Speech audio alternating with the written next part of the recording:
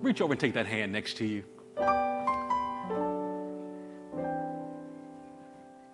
Father, we come like every day, like every week, every hour, every minute, every millimicrosecond. We need you. We openly declare it. We radically proclaim it. We need you. And so we ask right now, dear God, that you would sovereignly meet us as we look into your word, as you reveal yourself, that we would make, dear God, the contact that you would want us to make, that the eyes of our heart would be open, and that our response would be yes. Yes to what you're saying. Yes to what you're revealing to our hearts. We don't want to be hearers only. We want to be hearers and doers. We want to know the truth. We want to do the truth. We want to love the truth. Grant it, let it permeate this gathering today. In Jesus' name, amen. You may be seated. I love being here. This is a great church. I adore your pastor. I don't say this much, but I do have a man crush on him. Don't repeat me. But I really do. And I've known him for many years, many, many years. Matter of fact, so many years he used to walk me to school when I was a little. No, I'm just kidding. Just kidding. Just kidding. But take your Bibles, turn to Mark's Gospel. Mark in chapter 8. And in Mark's Gospel, Jesus had spent some time ministering to the multitudes. And there were about 4,000 people. And he felt compassion upon them after 3 days and recognizing they needed to eat. So they began to research what was available. And there were 7 loaves of bread and a few fish. But see, Jesus, when he has access to resource is not a limit. Resource is an opportunity. And it says he blessed it. And when he blessed it, things changed. See, the problem is many times we see resource as an end in itself. God sees resource as a means to an end. That's about the issue of a seed. You take a seed, and a seed is a resource. And if you look at your world and say, I have nothing, I don't know how I'm going to make it, so I better hold on to these seeds, and you end up eating the seeds, it's an end in itself. But if you plant the seed, you set the stage for a harvest. It is a means to an end. In Mark's Gospel, he's dealing with a multitude, and after a time of ministry, and the 4,000 were fed, and everybody was happy, and there were basketfuls left, then it says they went on their next adventure, and they got onto the boat, and as they were going, the disciples realized we didn't take any of the bread. We didn't even bring one loaf of bread with us. And as they are going, Jesus is trying to minister to them about the Pharisaical spirit that was present in their day and the secular mindset that wanted to undo their faith. And he's trying to teach them, and they're thinking, we didn't bring any bread. We didn't bring at least one loaf of bread. And Jesus is having an issue now with them because he says, why are you so caught up about not having bread? See, don't you remember what just happened? I took 7 loaves and fed thousands, and you're concerned about the fact that there's no bread on the boat. See, it's interesting that they are so caught up with the issue of not having resource that they lost sight of the fact that the source of the resource is in the boat. And it's about coming to a place of really having a proper perspective on what God is doing and seeing life from a divine perspective. What we see here in Mark's Gospel, chapter 8, verse 22, it says, they came to Bethsaida, and they brought a blind man to Jesus and implored him to touch him. Taking the blind man by the hand, he brought him out of the village, and after spitting on his eyes and laying hands on him, he asked him, do you see anything? Ask somebody, do you see anything? What was the response? Okay, we're going to have to finish this message, obviously. And he looked up and said, I see men, for I see them like trees walking around. Then again, he laid his hands on his eyes. And he looked intently and was restored and began to see everything clearly. And he sent him to his home, saying, do not even enter the village. So Jesus is with the disciples, and they had just come off this moment where they were caught up with bread and issues of what they perceived they didn't possess. They didn't know that they possessed all things through the presence of the King of Kings. And so here, they're in the process of being in Bethsaida, and there was brought to him a blind man.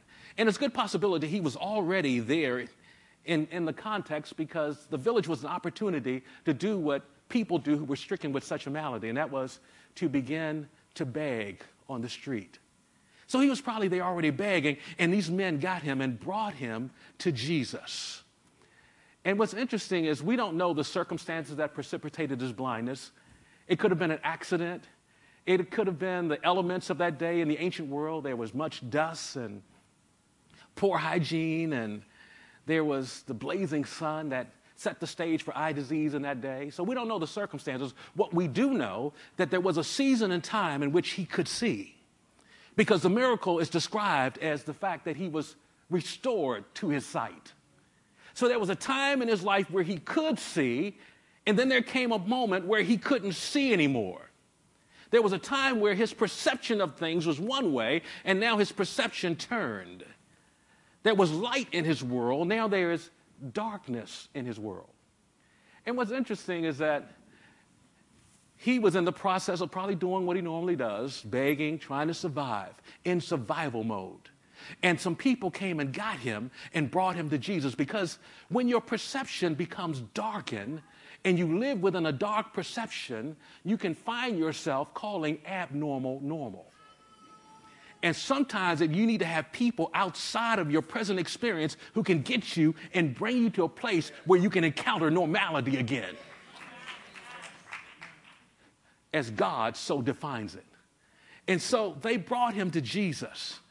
And this man is in this context. And understand now, when your light world has been made dark, your perception has changed from light to darkness, and you function on a dark perception. And that perception now influences the way you live. It influences the way you think. It augments your approach to life. It governs all your behavior. Then in that moment, your perception becomes your reality. And your reality becomes a personality. It becomes a deity. It becomes God to you, because whatever is directing you, influencing you, guiding you, charting your course becomes God to you. And so now, in order for this man to get where he needs to go, in order for him to change his perception, he has to change his deity. He has to change from the point of living under the God of his present reality and stepping into the reality of God. See, what's the God of your present reality? Whatever is influencing you against the will of God, whatever is nurturing distrust and fear, and whatever is calling you to a place to say things are so bad they can't get better. See, that's the God of your present reality, because there are truths in our life, but to understand, there are lower truths and there are higher truths. The lower truths are what you see. You can go to the bank and say, I have no money in the bank. How many know that's a truth? But it's the lower truth. Why? Because you are a child of the one who owns everything. So there's a higher truth that exists beyond your lower truth. And so the ability to perceive and function as he so prescribes. And so here, this man is at this place, and I think about it. When I get into my car, and it's interesting, when I get in my car, I notice I have two rear view mirrors, one on the left and one on the right. Most of you do, right? Okay, I'm not riding with any of you then, obviously. But there's a mirror on your left and one on your right. And you notice on your right-hand mirror, there's something written. Objects in mirror are closer than they appear. You have noticed that? Because if you haven't noticed that, that means you're potentially dangerous. But what happens, both mirrors are made the same. They look the same. They appear to be the same. They're on each side of the car. They're made identical. But based on where I am on the left side, my distance from the mirror affects my perception of the reality. And if I were to slide over to the right-hand side, the closer I get to the mirror, the more accurate my perception is of the reality. I said, the closer I get to the mirror, the more accurate my perception is of reality. So there are a lot of things that try to nurture your perception in the media and things that happen in family life and challenges. But if I can get to the mirror, then I can come to a place where my perception is consistent with the reality.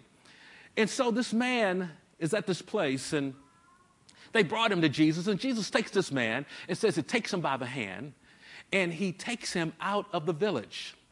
Why is that so important? Because the village is the place that nurtured his wrong perception. The village was the place that kept him in survival mode. The village was the place that affirmed the fact that you're blind and you can't accomplish anything, and you can't have an expectancy for anything better. He takes him out of the village. Many times, God will do that. We see that in the ministry of Jesus, where he takes somebody out of their present situation and changes the environment.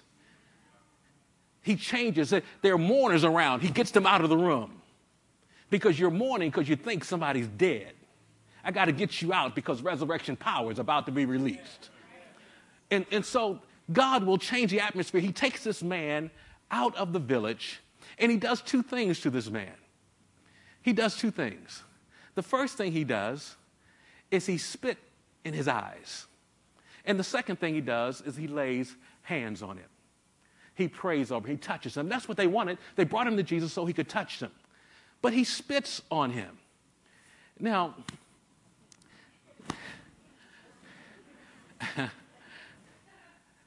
there were those who believed in that day that spittle had healing properties. That was not the vast majority. Most people saw, even in that culture of that day, as we do in our day, that to spit on somebody was a disgusting act. And Jesus spits in this man's eyes. Now, I'm not sure if somebody after service came up to you and spit in your face. I know you saved and everything. I know you love the Lord. But I don't believe when the spit reached your face that you would just lift your hand and say, "Thank you, dear God. What an awesome God. You've been good to us.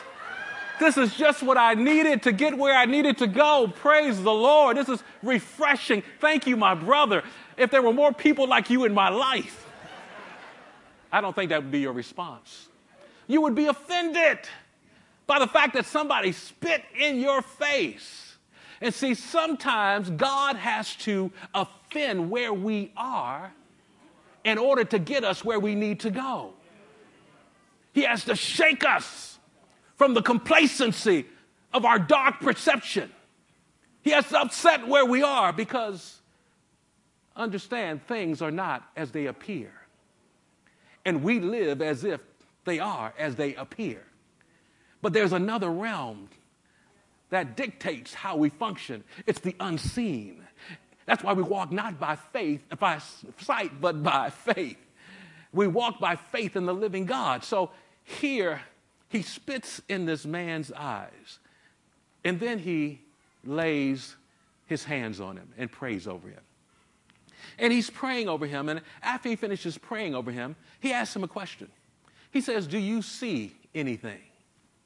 Now, resident in the question is the realization that what is happening is a process. You ever felt like God was taking you through a process? That God was doing something? You know, the Bible says in Philippians chapter 1, verse 6, "He who began a good work in us will perfect it unto the day of Christ Jesus." Wow, he began a good work, and he's going to work on us until Jesus comes back. That's a long process. He's working on us throughout our life. In essence, throughout our life, he's working on us. And so there's a process in God. Sometimes God does things and it happens immediately. King James Version says, straightway. It just happens like that. Supernatural release. And then sometimes it's a process. Anybody ever heard the word endurance? You don't even like to say it, do you? Endure. You can't say it fast. You got to endure. Rinse. Right up there with patience. Long suffering. The slow words of God. But God has us in process. That's what he does. That's how he works on us. Sometimes it's immediate. Sometimes it's a process. He says, do you see anything? Notice what he didn't ask the man. He didn't ask him, do you see everything? He says, do you see anything? He says, I see men, but they're like trees. Now, if you don't understand the process of God, you say, what is wrong with God? Healing God, God of divine intervention, and he comes in my life and I can see men like trees. See, you got to understand the process of God. Because if you can understand the process of God, you can appreciate where God has you right now in this season. I said, if you can understand the process of God, you can appreciate where God has you in this season. That's why you can rise up this morning and say, this is the day the Lord has made. I will rejoice and be glad in it. Oh, yeah, there's chaos in my marriage. There's challenges in my parental responsibilities. There's people stabbing me in the back at work. But this is still the day the Lord has made. 1, 2, 3, 4. Okay, we're getting there. Because things are not as they appear. See, no one can stab you in the back if you're not alive. No one can stab you in the back at your job if you don't have a job.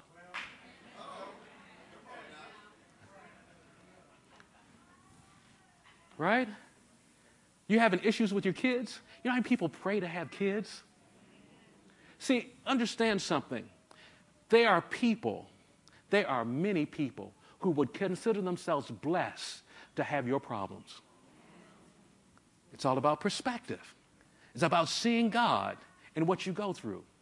And so here, it's in the process of this that this man is at a place, and he says, I see them as trees.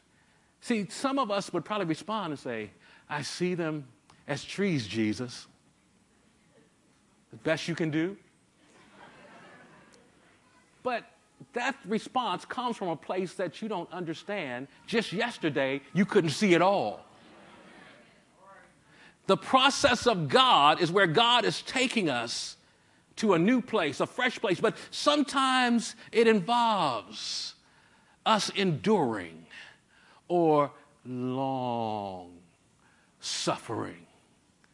And in that, if we have a proper perspective, then we're able to celebrate God in it. So here is this man, and he says, I see them as trees. And then Jesus goes back and lays hands on him again. It wasn't that he didn't have the power to do it the first time. See, it's not that God doesn't have the power to change your situation right now. That's in the process of God. God is working on something beyond your need, your immediate surface need. He's working on something in you. It's like praying for somebody. You ever have people that just work you, and they'd work that last nerve, even though that's not medically proven that you have a last nerve. But they work that one, whether it exists or not. And you go and you begin to pray for them. Oh, God, help them. Get them out of my life, whatever. You just pray for them. Like David, break their teeth out. I don't know. Help. So you're praying for them. But see, as God has you praying for them, as you take them to the throne of grace, who's standing there at the throne of grace? You. God's working on you while you're praying for them. And there's something that happens in the process. That as we go through the process, God is doing something in the process of us waiting or enduring. And so this man, Jesus prays for him. And comes back, now where are you? And the man, it says, after he prays for him, it says he looked intently. That's a compound Greek word. It means to look through. See, he invested himself at this point. He wasn't just looking, he was looking intently. When you look intently, you have an expectancy. That's a changing of perspective, his perception. Now he expected something to happen, and he looked intently, or he looked through. See, there are things all around you, but can you look through them? There are things that are sending you messages, but can you look through them? There are things that are trying to undermine your ability to go forward, but can you look through them and see what God is doing? He looked through. He could see. He looked intently, and then it says he saw everything clearly. He couldn't see everything clearly until he looked intently. He couldn't see everything through until he looked through. See, it's coming to a point of coming to a place where you yield yourself. And Jesus heals this man and says his sight was restored. To restore his sight, he restored his sight. This is powerful. In the process, he restored his sight. He saved his sight. But see, there's another word for restoration. It's not the word that's found in this context. It appears in Galatians chapter 6, verse 1. It says, when a brother is caught in a sin, you who are spiritual, restore such a one in a spirit of gentleness. That word is the Greek word kata. I just had a momentary brain lock. Katatizo, there you go. Katatizo. It carries this idea, not the idea to bring back. That's that word restore. When something's lost, it's been brought back. This word, katatizo, means to mend, like a net has been broken, a fishing net, and you mend it back, or to reset a bone that's been broken, to straighten it out. The idea here is to make completely straight. He restored the man's sight. He saved his sight. But when he took him out of the village and he told him not to go back, he saved his life. Because that was the place that nurtured his wrong perception. And see, understand something, even today, that as we come to this place, it's important that you not function based just on what you see. You function based on what God is saying. For things are not as they appear. I know you see some things in your life, and if you were to follow those things, they would mess you up. They would make things worse. Function according to based on what the mirror is saying, what God is saying to us. You know, I want to seal something, then we're going to do something else. Father, I thank you for your word and your truth. Seal it to our hearts that we'll not just be hearers, but we'll be doers. We're going to be tested. We're going to be tested even this week, if not today. Help us to pass the tests, to walk by faith and not by sight. In Jesus' name.